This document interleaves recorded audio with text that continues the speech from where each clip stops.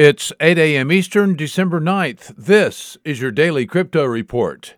Bitcoin down 3% at $18,233. Ethereum down 2% at $562.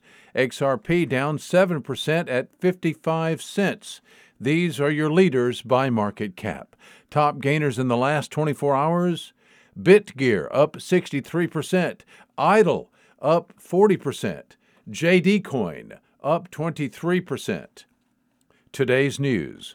What happens if a cryptocurrency exchange is hacked and is liquidated? Well, in the case of New Zealand exchange Cryptopia, a liquidator is appointed and verified account holders file claims. Professional services company Grant Thornton is Cryptopia's assigned liquidator. Grant Thornton announced today that creditors can now start the claims process. If you lost crypto due to the Cryptopia hack, look for an email from Grant Thornton. Well, the European Commission is taking bids for the European Union Blockchain Pre-Commercial Procurement, or PCP. In general, a PCP is a public sector purchase of research and development services to adapt new or emerging technology to its needs.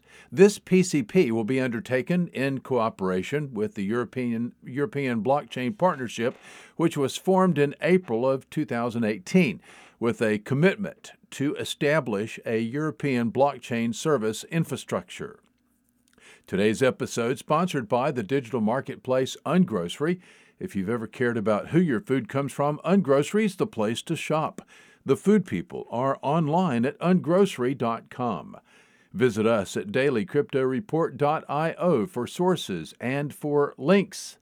Find us on social media, add us to your Alexa flash briefing, and listen to us everywhere you podcast under Daily Crypto Report.